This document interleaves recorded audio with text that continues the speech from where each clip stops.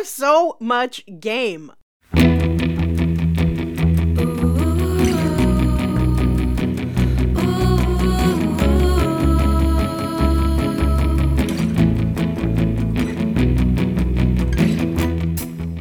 Welcome aboard the Little Red Bandwagon, your twice-weekly podcast about the podcast Too Beautiful to Live in the Pinecrest neighborhood of Pawtucket, Rhode Island. I'm Bobby Papin. Joining me for this Phyllis Friday, first Friday Phyllis Faves edition of Little Red Bandwagon in the Finney Ridge neighborhood of Seattle, Washington, the one and only Phyllis Fletcher. Good afternoon, Phyllis. Hey, Bobby. I always forget if it's First Friday with PHs or Phyllis Fave with PHs. The name of this thing has changed a little bit as we've gone, but we'll just get them all in there. One of them will work. Yeah, exactly. This is your November Phyllis Fave for your First Friday. Yeah. Yeah. And since it's November, I just thought, first, in the interest of full disclosure, I have a pretty terrible stomachache from all the leftover Halloween candy I got on clearance. I've been eating on that for days now, and since I pulled the shades down and shut the door and turned off the lights with my Bud Light and ate all my candy the other night instead of greeting trick-or-treaters, I'm not feeling too great, but that's okay because, man, what a World Series we had. Right. Can you believe how many games that went? And those guys really pulled it out. Right. It's almost impressive as the foliage has been. Right. Yeah. Yeah, I'm not ready with all my seasonal references. Our seasons here in the Northwest are not as dramatic, so I'm coming up a little dry. It's cold, it's rainy. That's probably a thing.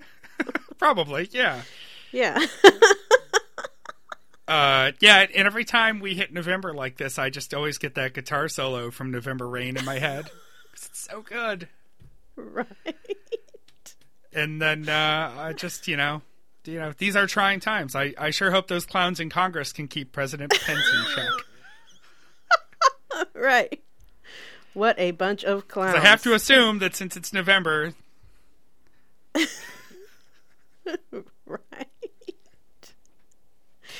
I tried to use that those clowns in Congress thing on one of my reporters once, and that's how I learned he doesn't watch TV. Because he was like, I cover the state legislature. I was like, oh, I know. Never mind. So, as I'm sure is no surprise to you regular listeners, this episode's been taped a little early because at this point, we assume that Phyllis has been fully assimilated into the NPR family. She's adopted an even more exotic accent of some kind. She's got her blue check mark on Twitter by now, I imagine. So we're getting this out of the way a little early so that we can bring it to you now, despite the fact that Phyllis is already better than us, even more than before. And, Never. As we play you out over the next couple of months of Phyllis Faves, you're bringing us some of your favorite moments from the TBTL radio days. Yeah, exactly. These are all from the final year of TBTL, 2009, and there were just so many gems in there that I had to mine that I said, well, let's get them all out. So I'm excited about these specifically, and I decided today our theme is how others see us. These are, I have a couple clips from spring 2009. One of Luke telling a story of an experience he had over that weekend, and another where he's reflecting back on something that happened in college.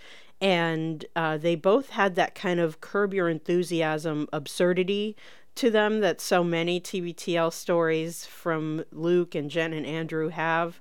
And they both incorporate the shock of realizing how someone else sees you. So I'm really excited to listen to these today. Yeah, when you put in our Slack channel the clips for this, I listened to them and I first thought, oh, this is great. I'll have to think a little bit about stories that'll be a good fit for this. And then I realized I have perfect examples from my life for both of these. So I was really great. excited to jump on for this episode because I knew that deep down inside I've been similarly confused or humiliated or put on the spot in similar ways. So good. Yeah, so that's exciting. Good for us. I think we all have these moments, but we bury them, so it takes a little teasing out. And this morning I was talking to Sam, and I said, these are the clips. She asked what we're going to be talking about today. Usually when Sam asks what we're recording about, I just go, the last week of TBTL, and she just gives me a look and then walks away. But I told her about these clips, and she just said, wait, so what's your story? And I realized I had never even told her one of the stories I'm going to tell here. So I went ahead and covered that. So, no, she's heard it now. It's okay. Okay, good. It's from before she and I were dating. And so, yeah. So, spring Good. 2009. And you're going to give us 2 clips back to back, right? Yep, exactly. All right. Well, let's dive in. Did I tell you about the time, I think I did, when I was in college and I got a phone call from a very upset young lady, and she said, I really need to talk to you. I'm one of Tiffany's best friends. And I said, Tiffany? And she goes, Tiffany, I will omit this other young lady's last name. We'll just say Tiffany Andrews. Okay. She said, Tiffany Andrews. And I said, who I went to like 11th grade with. She went, yeah, you're the only one I could talk to. I said, really? Because I'm like thinking I talked to this person 2 times in my life, and that was 5 years ago. They were in 11th grade with me. And she goes, I think she's really gotten into lying, and I think she's really in a bad place, and I need you to talk to her because you're the only person that can get through to her. And I thought, that's really odd that she would think I'm that person. I said, well, I would be, I guess, happy to call her. Like I'm going along with it. I'm trying to be helpful. I'm like, well, I could try, I guess, I go, but I don't know why I would be the person for that. She goes, well, because of the engagement. I mean, I know you guys broke it off, but this girl, we'll call her Tiffany Andrews, had a complete and totally fantasy life that involved her and I being engaged and then breaking off. It was very torrid. It went on apparently for years. And I, jerk that I am, I don't remember any of that. And I had to say to her poor friend, I go, the lying started a little earlier than you think. Well, this is the thing, right? That's also weird about being around a compulsive liar. And everybody knows at least one, right? And if you don't, then that means you're the compulsive liar because you didn't ride here on a unicorn. I'm sorry, Chris Martin, you did not ride here on a unicorn. The thing that's weird about people who are compulsive liars is that a lot of times if you're the non-liar person, you become really worried that they're going to get busted in their lie. At least that's how I operate in these things. So I didn't know what to say. I was like, do I go along with the we were engaged parallel universe, or do I tell this girl? And I did. I said, I don't really know how to say this in a non-jarring way, but I have not spoken to this lady since 11th grade. Maybe it was the last day of school when I said, good luck cleaning out your locker. And it was just like silence on the other end of the phone for like. So the engagement wasn't really official? Yeah, it was very informal. It was informal to the point of I was never aware of it, nor had I spoken to her for years on end. And there was just like silence on the other end of the line for like 25 seconds. And she said, I understand. I'm so sorry to have bothered you. But it made me feel very weird to know that there was this whole other idea of a life in which I was part of that I had no idea was going on. She told me her brother played basketball for the University of Indiana. It's amazing how easily you'll swallow preposterous lies. This girl was like 5'2" and possibly an albino. She was not a physically fit person, and I was on the basketball team at Jesus Creek, and so I think she wanted to impress me. That was the way to your heart. So she said, oh, you like basketball? I was like, well, yeah, I'm on the team. And she goes, oh, my brother plays for Indiana. This was pre-internet, though, so it was like kind of hard to really verify, so I just thought, that's amazing. He must have got the tallness in the family because you didn't get it. Now I don't think that was true either. That's the saddest thing I've ever heard. You're a gross person. Doing it and doing it and doing it well. I love Jesus, but I drink a little. I was at Dick's Drive-In yesterday, Vanessa and I had been up at Sky Nursery because I'm really into gardening, by which I mean I bought a bunch of stuff that's now in my garage, a bunch of starts, tomato starts, artichoke starts. This was the weekend for that. Yeah. Although I think I still have to actually get the garden ready. But anyway, we were up north, and so as we were driving home, I said, let's swing by Dick's. Now, because I had been doing all this yard work and stuff, I have these pants that are like my yard work pants, jeans, and they're covered in paint, and they're kind of have like grease stains on them from just, various tasks of fixing the car and things like that. So I'm wearing these pants, and I'm wearing a shirt too that also has a lot of paint on it. I don't know why I thought I needed to wear this to go to the nursery, to Sky Nursery, like in case I had to pick up a redwood tree or something. I wanted to have clothes that could get dirty. So anyway, we're driving by Dick's, and I say, let's get an ice cream cone. And Van says, sure. So we pull in, and I realize I don't have any cash. She doesn't have any cash. They don't take debit cards.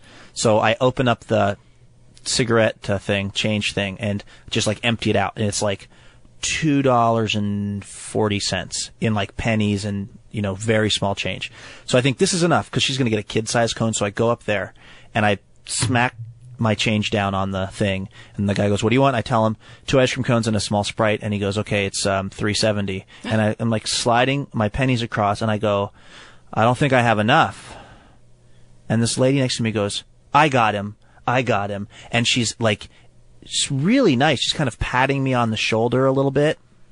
And I'm like, hold on one second. Hang on, just one quick second. Yeah. We're on the air. Yeah. Right now. We've really got to write a memo about people coming in here when we're actually literally doing the show.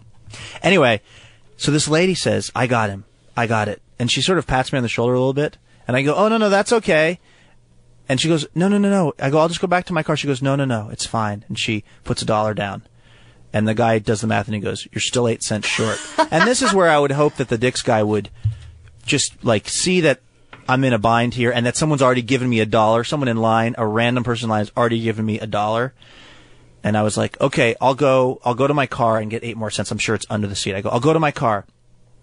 And the lady goes, oh, no, you're still short? She goes, here's another $1. She gives me another $1. And it's such a kind gesture, but I think, why would she be doing this? Okay, $1, fine, maybe. Like, I might give someone 25 cents if they were short, but she's giving me now $2. And I look at her, and I kind of look down, and I realize I look like a homeless person. I literally look homeless. I'm covered in dirt and paint. I'm holding loose change in my hands. And I'm like, she thought I was homeless. You were an outreach project.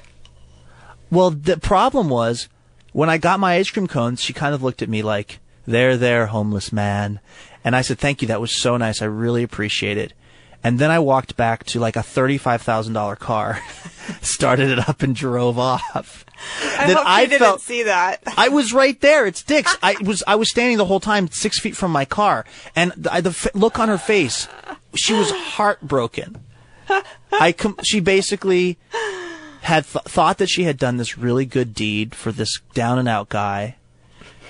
And so then when that became kind of the sort of, when that became the like unspoken deal between us, I was fine with that. But then I needed to leave, and I had to go get in my car, which was not a homeless person car. You couldn't have gone and sat on a bench? Well, Vanessa was in the car, and I had her ice cream cone, and I knew I was going to be in trouble. Yeah, I mean, it went through my mind. I thought, can I like shamble off around the corner of the restaurant and then like give Vanessa some kind of a hand sign that says drive space car around to the side? So I'm going to look for some cans over here. Yeah.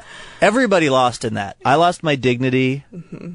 She lost her moment. She lost her moment to be a really benevolent person. It was just like everybody, and it started with such good intentions on everyone's part, and it ended so badly for everyone. Well, if the Dick's employee had given you 8 cents, it could have been avoided. Well, he also lost because everyone lost. Yeah, everyone lost. I thought, dude, 8 cents. Seriously? 8 cents. So, anyway, that happened. Yeah, that happened. That's embarrassing. I think I've used this before on the show, but I don't think y'all have this. So out here in the 80s anyway, feeling crunchy was feeling embarrassed. Like, it kind of morphed in the 90s to like crunchy was like crunchy hippie granola, like that kind of thing. But this was the kind of thing where, like, back in my day, we would have been like, damn, that was crunchy. Or like, I know you were walking away with a crunch, man. Like, that was hella crunchy because he got into a rich person's car and drove away after a stranger gave him $2. So bad. Because he wasn't in his usual $6,000 suit. Come on. Right. Yeah. Exactly. Oh, so bad. Yeah, that's embarrassing. Let's back up before we get into that. Okay. So let's take these in order. We started with the clip about the engagement that wasn't. Yeah. Yikes. Because I really need to talk to you. I'm one of Tiffany's best friends. That was he's like, okay, like, I'll try to go with it. It's so bad. And it made me wonder about things like that may have happened that he never even heard about. Because I'm sure even before he was, radio famous or internet famous even, he was probably a popular guy. And, I know he downplays it somewhat by talking about being a shrimp and having all this acne and stuff, but girls were always interested in him. And, it doesn't take much for someone to get, like, fixated. And it made me think a lot about the difference, and he kind of hit on this a little bit too, like the difference between what you think your life is and what someone else thinks your life is. Yeah. And, like, people can develop weird thoughts and do and say weird things just because something that they perceive about someone else kind of strikes them in some particular way. And I'm sure it would be the most diva-ish thing to complain about ever. So I'm sure that he's kind of, if those things have happened, he's kind of kept it quiet. But that would be really disturbing and hard to live with. Yeah, he always underestimates himself and sort of plays himself off as the harder luck, especially the ladies in this case. But he's always been a charmer in the time that he's been doing TBTL, and it's clear from even before that, his young NPR days. He clearly got there with his charisma. And in social settings, that clearly rubs off. So sure, he was the guy who was just memorable enough that you could claim a story like this, but not so well-known and memorable that it would immediately sound like bullshit. I've probably brought this up on the show before, but the trick to a good lie is to this is like, don't turn your F into an A on a report card. Turn your F into a C+ or a B. Like, come up with something that's believable without being outlandish. So I was on the Wikipedia page for notable people from my hometown of Webster, New York for years because I didn't list myself as something arrogant. I listed myself as a competitive eating coach. Because because the trick to that is if you hyperlink to something else, if you link to something else, another Wikipedia article that seems like it could verify you, then it's more believable. So the bots that try to go through and cut out garbage don't catch it. So I linked to the International Eating Federation or whatever the hell it's called, but just to the competitive eating part. But like, who would know the coach, right? Like, this is like saying my brother played for Indiana before the internet. Like, that's a hard enough and weird enough thing to check that you're not going to go dig. Like, I'm not saying I'm Joey Chestnut or something and I'm horfing 80 hot dogs. I just, putting myself on the fringes of celebrity. And she did the same thing with this. Yeah, that was smart. That's another thing that strikes me about people who do these things is how do they come up with half this stuff? Like, was she thinking about that and planning it before, or did she see someone else react to how, to someone saying that so-and-so played for Indiana? Like, how did she come up with that? But that's like it's impressive enough that you just wish they would use their talents for a higher purpose, you know? Yeah, they should be writing or working for the CIA or something. Yeah. Yeah. Yeah. I mean, I assume it starts out it's like a fish story situation, right? Like she probably said to someone, "Oh yeah, you remember Luke from high school? We had a thing." And then the next time she told that story, it was, "Oh yeah, Luke from high school. We went, we were hot and heavy for a little while. We were steady." And then before you know it, a couple years later, as the quote went in there, it was very torrid. Yeah. Yeah. Yeah. And I love her friend too. Like, her friend is so concerned, and like, what a huge moment this is for her friend to be like that pregnant pause, and then I'm so sorry to have wasted your time. Like the avalanche of BS that she must have just realized had built up over time, like where she's like, wait a second, if this isn't true, like, I'm calling someone to say, help me with my friend who's a liar, and they're telling me that the reason I'm calling is also not true. Like, what is true at this point? Like, it's got to be crazy. Yeah, it's a con within a con. It's some Inception level bullshit of, you just take a step back and realize you're still in the middle of it. Yeah. It's all over me. I can't get it off. So crazy. Pregnant pause is actually a really good transition to my story. Oh dear. Oh no. Is this a story you had to tell Sam? Yeah. Oh God. Okay, I'm going to strap in.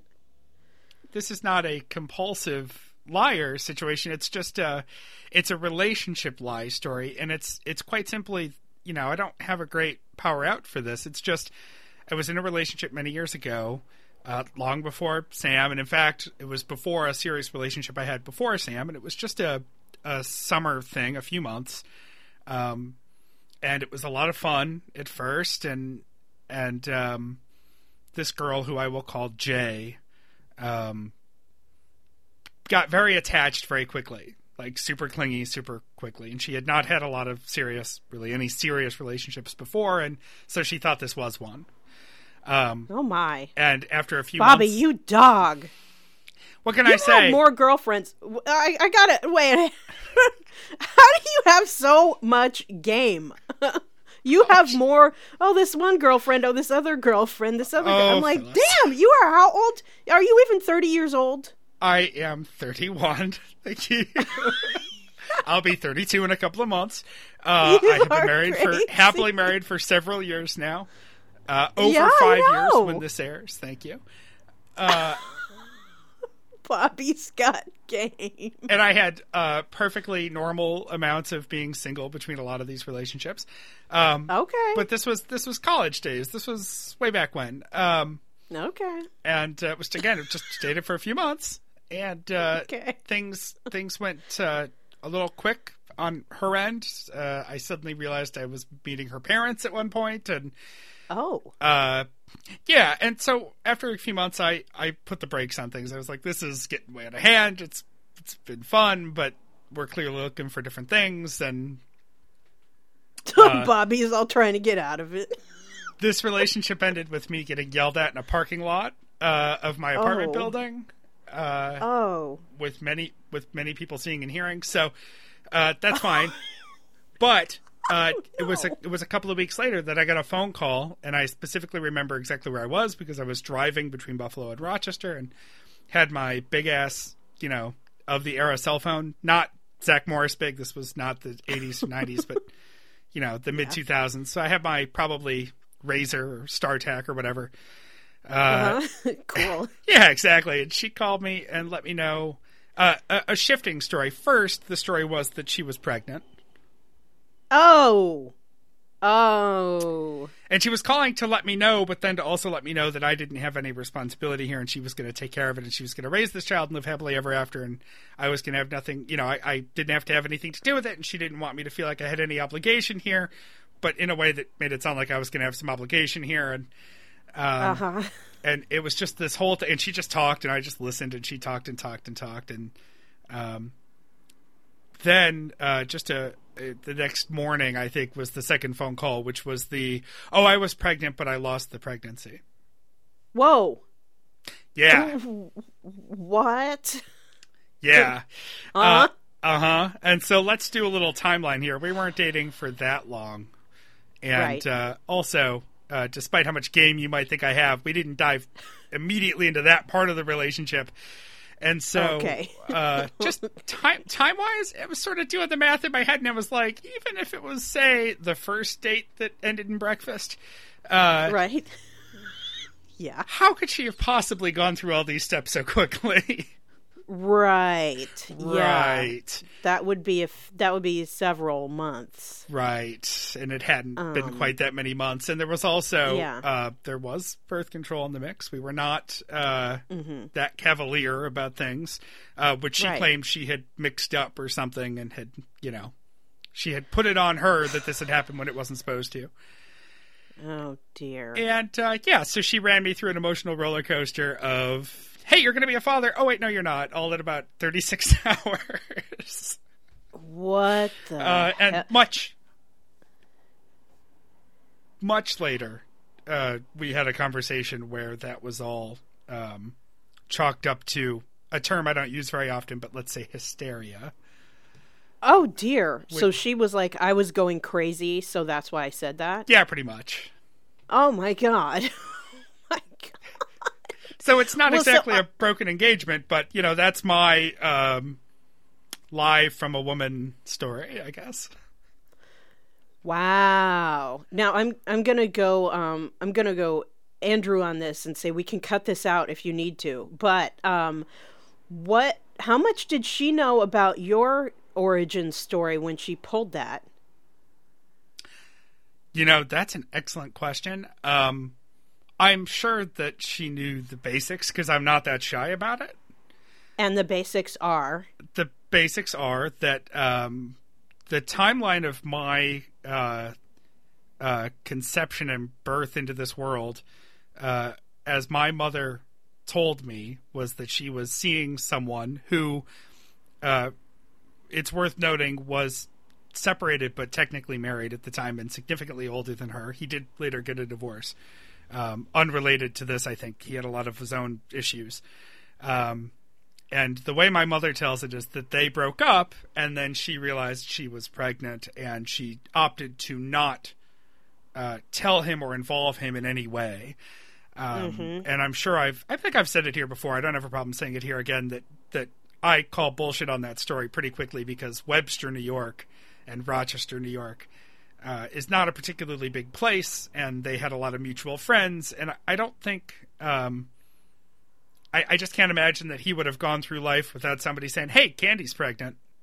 It just wouldn't have it's not like she ran off to a farm somewhere upstate to give birth, or disappeared for a year on a European adventure or something, Right. It's not like a high school pregnancy. She didn't get shuffled off to private school for a year and then come back and suddenly her parents had a new young child. It was, Right. A high school pregnancy from the 50s. Right. Yeah. Back when America was great. So, yeah. So basically there's some active willing of ignorance from both my mother and my father, who I've still never interacted with, though I know who he is and have done a fair amount of stalking, as fans will know, is one of my favorite things. Yeah, you're good at that. Well, I had never thought of it. It's actually a really good point that she's sort of taking a card out of my history to fuck with me. Yeah. I think that's vile. I think that's terrible. Yeah. I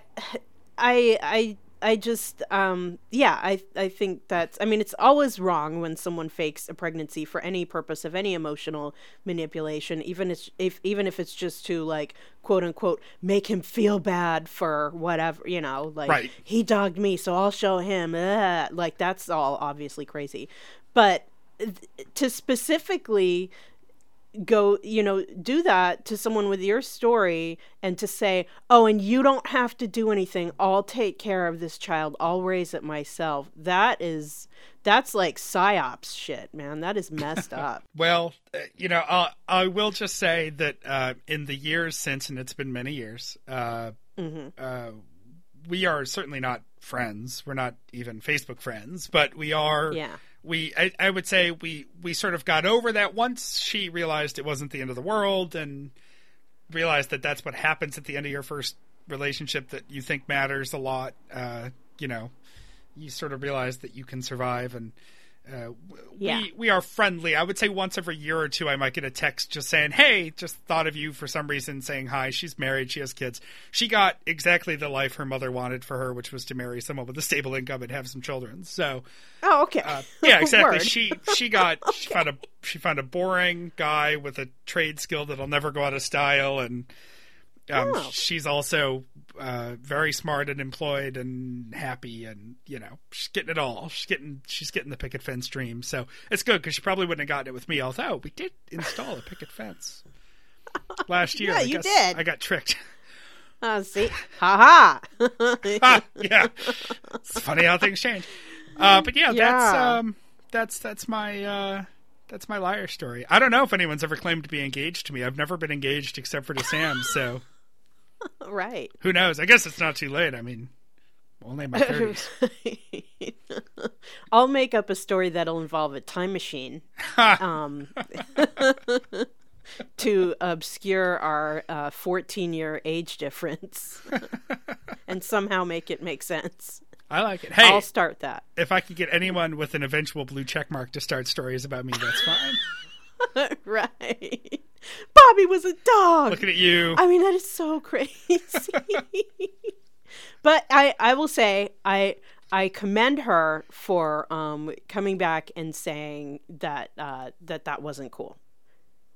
So good on ya, Miss J, for doing that. I can give her that. All right. Not our only clip in this twofer that you brought us. Yes. As I said, it's crunchy. Yeah. That is hella crunchy. And those are my favorite moments in TBTL, where something is just mass crunchy like that. And I think it adds something when it just happened. Like a while ago, we had the thing where literally something had just happened right before they went on the air with Jen and the Azteca Bluetooth a-hole. That was months ago. Yes, that was mass long ago. But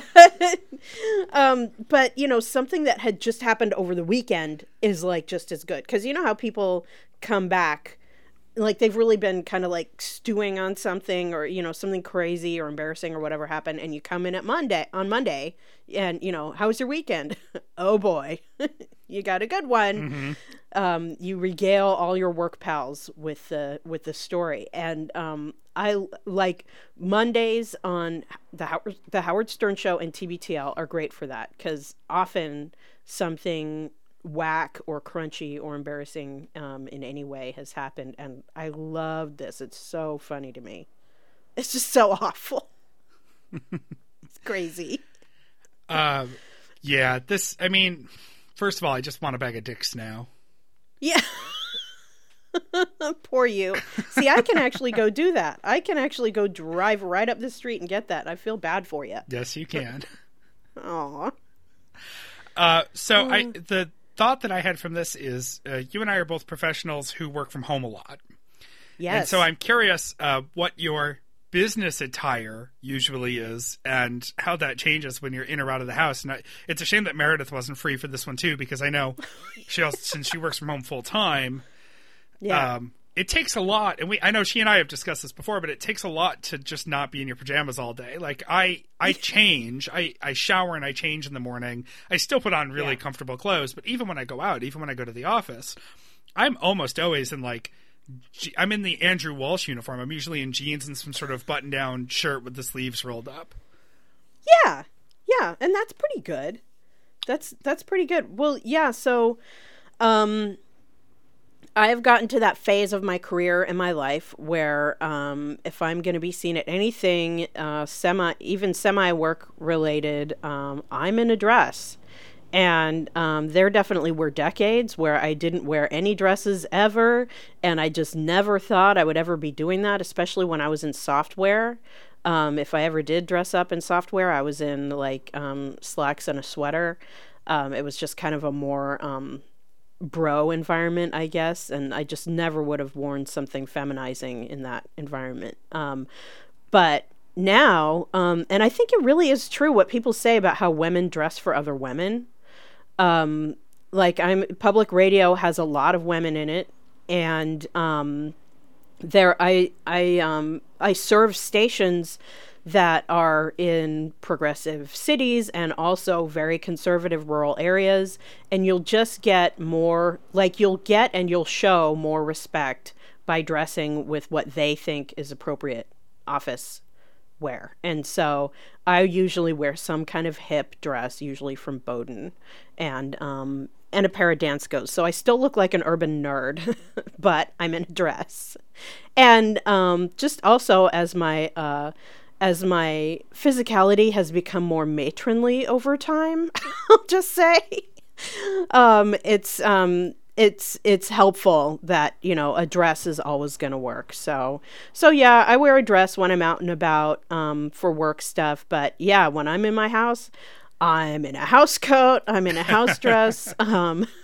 If it's cold, maybe I'm in a t-shirt and yoga pants with like a sweatshirt on. And if I'm sneaking into a radio station at night to turn in my expense reports, I'm probably in that version of the outfit.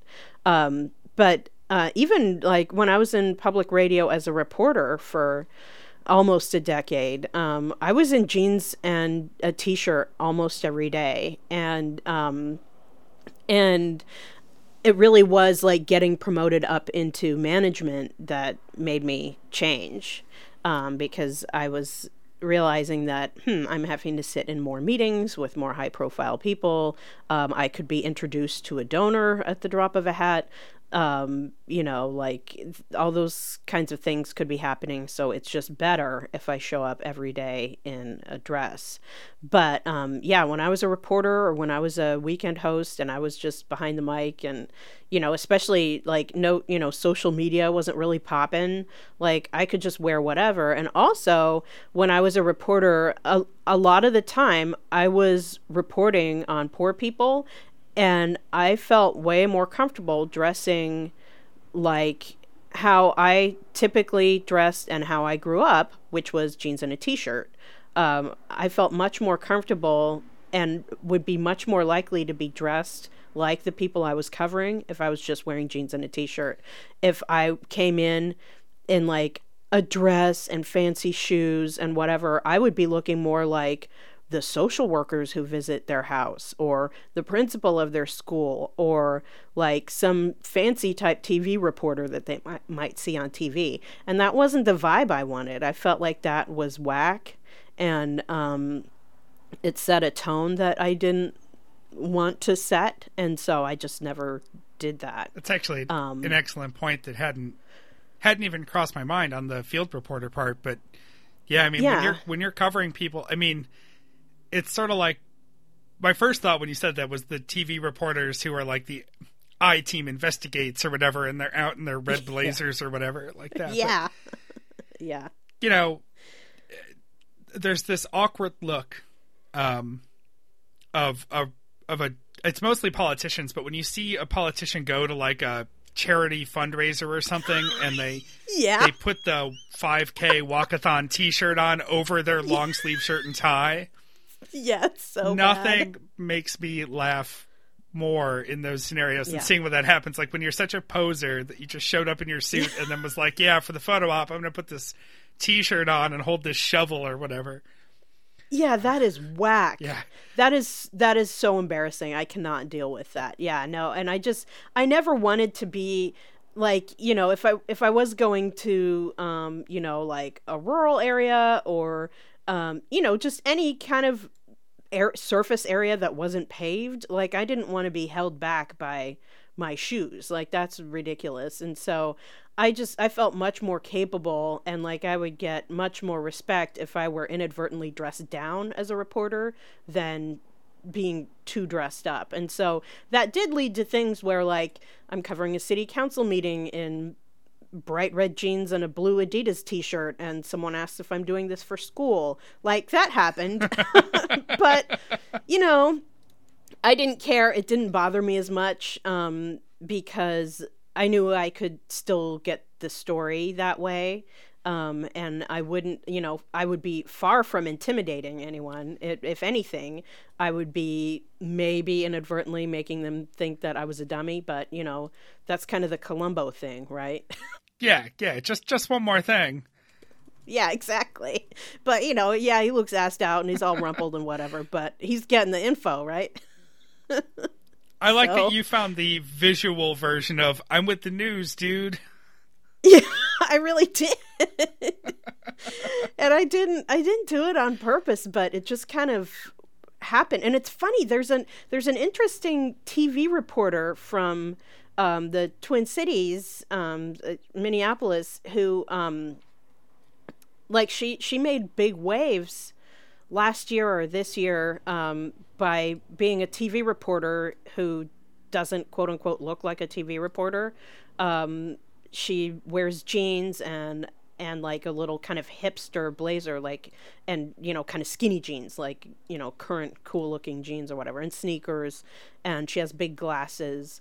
And I mean, I think that's great. Like that, like, kind of, that was me without the skinny jeans, but, you know, that was me, and also without the blazer. And I just felt like it worked, and people found me approachable, and maybe some people mistook me for some kind of scrub, but they learned. They figured it out. But yeah, now that my entire role has changed, I show up in dresses. That's what I do. Well, but if you look real close, they're secretly made out of t-shirt material. It's true. It's my way of still wearing a t-shirt. Being mistaken for a scrub is something that happens to me all the time, actually, because really? So I work in this world where it's really two completely different universes. On one hand, I work with musicians and composers who are savants and sometimes shut-ins, and so they just wear whatever the hell they want. And the composer spectrum's really broad. There are the people who are super fashionable and on point and make you know, they show up and they're very trendy and hippie, or hipster rather. And then there are the ones who couldn't care about anything except their art, and so they're just in the same jeans and scrubby t-shirt that they've been wearing for 10 years and sneakers, and they show up to premieres like this and go up on stage and introduce their work, and just, they couldn't care less about what they look like, and that's fine. Musicians, similarly, in rehearsal, they just show up in whatever's comfortable, which is good and fine. And so I'm used to, you know, being in the office and not interacting with people, and being in rehearsals with musicians who don't care. But sometimes, similarly, I might have to run out and see a donor or a board member or whatever. And so I keep a suit in my office. I keep a sport coat. I keep ties. I keep an extra shirt. I keep extra undershirts. If I'm wearing sneakers, there's almost always at least one pair of nice shoes in my car. And I try to keep them all interchangeable enough so that any combination of them won't look too weird together. Like, you know, classic guy move. If you're wearing a black belt, have black shoes, brown belt, brown shoes. So I'm always going to have a matching belt and shoes handy. And if I have to, I mean, I might not be perfectly polished, cufflinks, nice suit, perfect hair, but I can at least throw on a sport coat and look like, you know, I was just rolling up my sleeves, but I threw this on to see you. Like, I'll even joke about it with people, but like, I got to be able to look the part on a moment's notice and pull a costume change. So I usually do that, but the times that's come to bite me in the ass, at least comically, are the fact that I always wait until the very last minute. So especially because I'm the only guy doing the admin work for my company. So I'll go from lugging stuff around and setting stuff up to having to do box office ticketing or talk to donors. And so I don't want to be doing all the labor while I'm dressed nice. And so I'm the guy rushing 10 minutes before the doors are opening to go throw a suit on. Yeah. Yeah. And when I first started years ago, we were doing this fancy house party. It was going to be an afternoon of chamber music with wine and hors d'oeuvres and whatever, and at this beautiful house out in the rich Tony suburbs of Boston. And we were being hosted by a well-known, long-time arts and entertainment critic. And she's very fashionable and known for that, and her house is gorgeous. Her husband is an architect, and they designed their house to have basically a recital hall in the living room. And he is an architect who couldn't care less. So he's walking around in jeans and a t-shirt 2 hours before the event. She's upstairs getting primped. I show up and I'm in jeans and a t-shirt and I'm carrying all this stuff in and whatever. And then I say, where can I put this and that? Let's get ready. This is going to be a great night. And this guy just looks at me and he's confused why I'm talking about the event. Oh. And it's because he thought I was the help. He thought I was just a hired delivery guy. Right. And here I am talking about how great this event's going to be and everything, and he just thinks I'm this He's weirdly... like, you think you're Stan? Yeah. It was seriously like this upstairs-downstairs moment. He's like, who are you? You're leaving, right? And then he just gave me this weird look, and then 20 minutes later I popped out in a suit, and he was just like, oh. Oh, phew. I should have been nicer to you. That's so great. Oh, God. We had a good laugh. Yeah. That's awesome. But it was very awkward for a minute there. Yeah. That's funny. But I do this all the time. I mean, I keep sneakers in the back of my car, and anytime we're done with something, I'll be back into my sneakers by the time I'm done. And so people will catch me in the parking lot, and I'm like half changing out of my suit coat and fancy shoes. Yeah. I'm going to drive all the way home wearing that crap. Yeah, who needs that? Oh, God. Yeah, that's rough goings, man. I can't.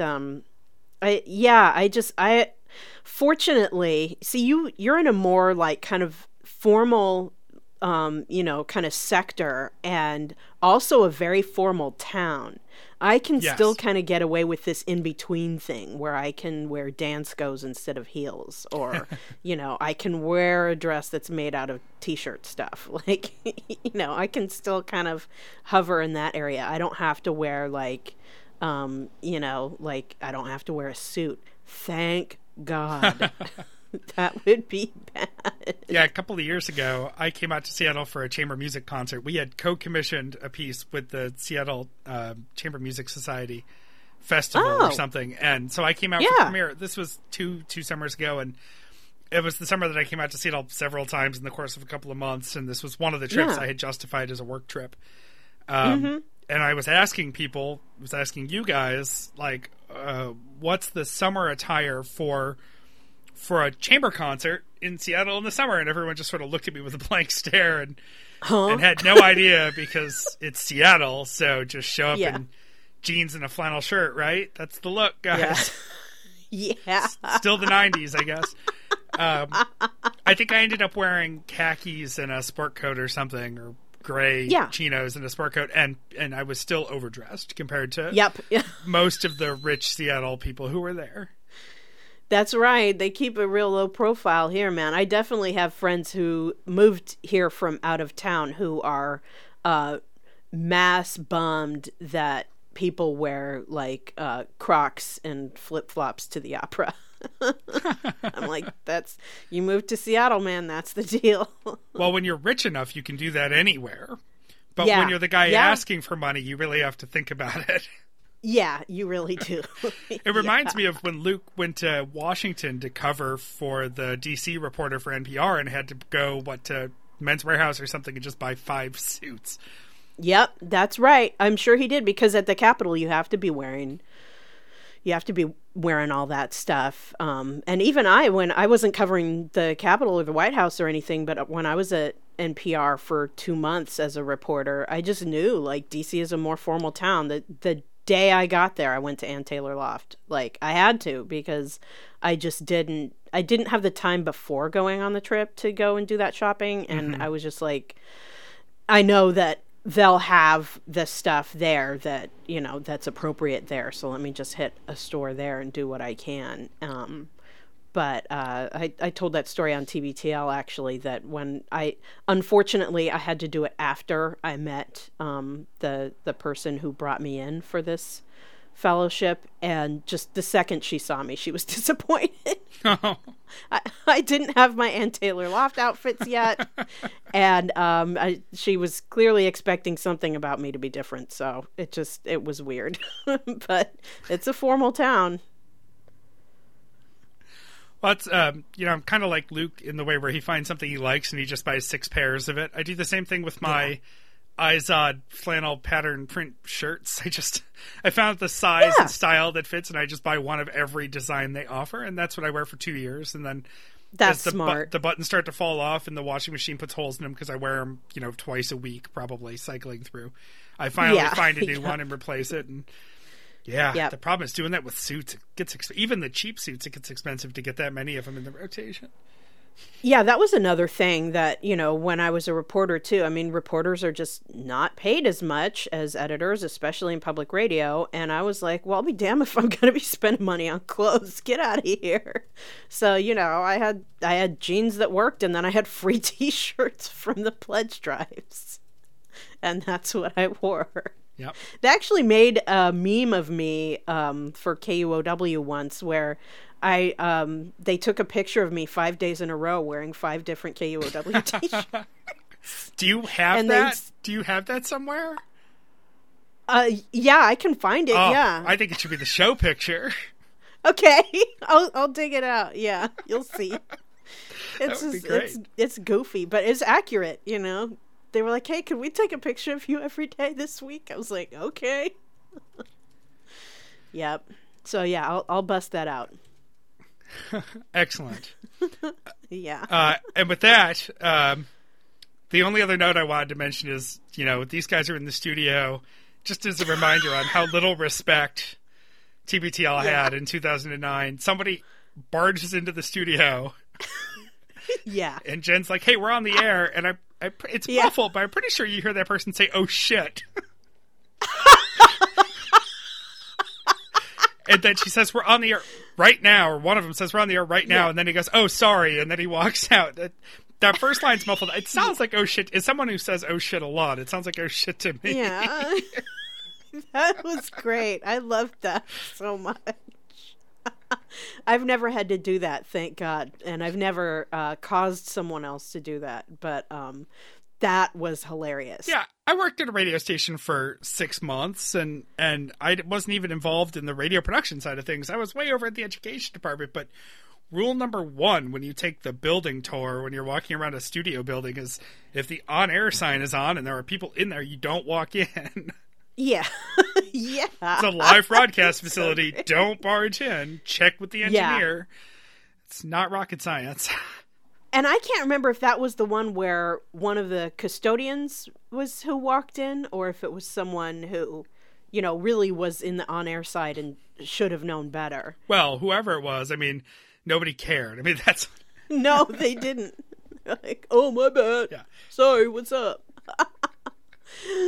Oh, my first night at KUOW, I job shadowed someone on election night, and I was sitting there next to the reporter who was covering something, and she had her headphones on, and it was back then, it was one of the rare nights in the entire year that people would be there at night in the radio station, and the one person who was there every night was the janitor, and he was going around emptying all the trash, and he was like, "Oh, election night. Yep. I can't vote.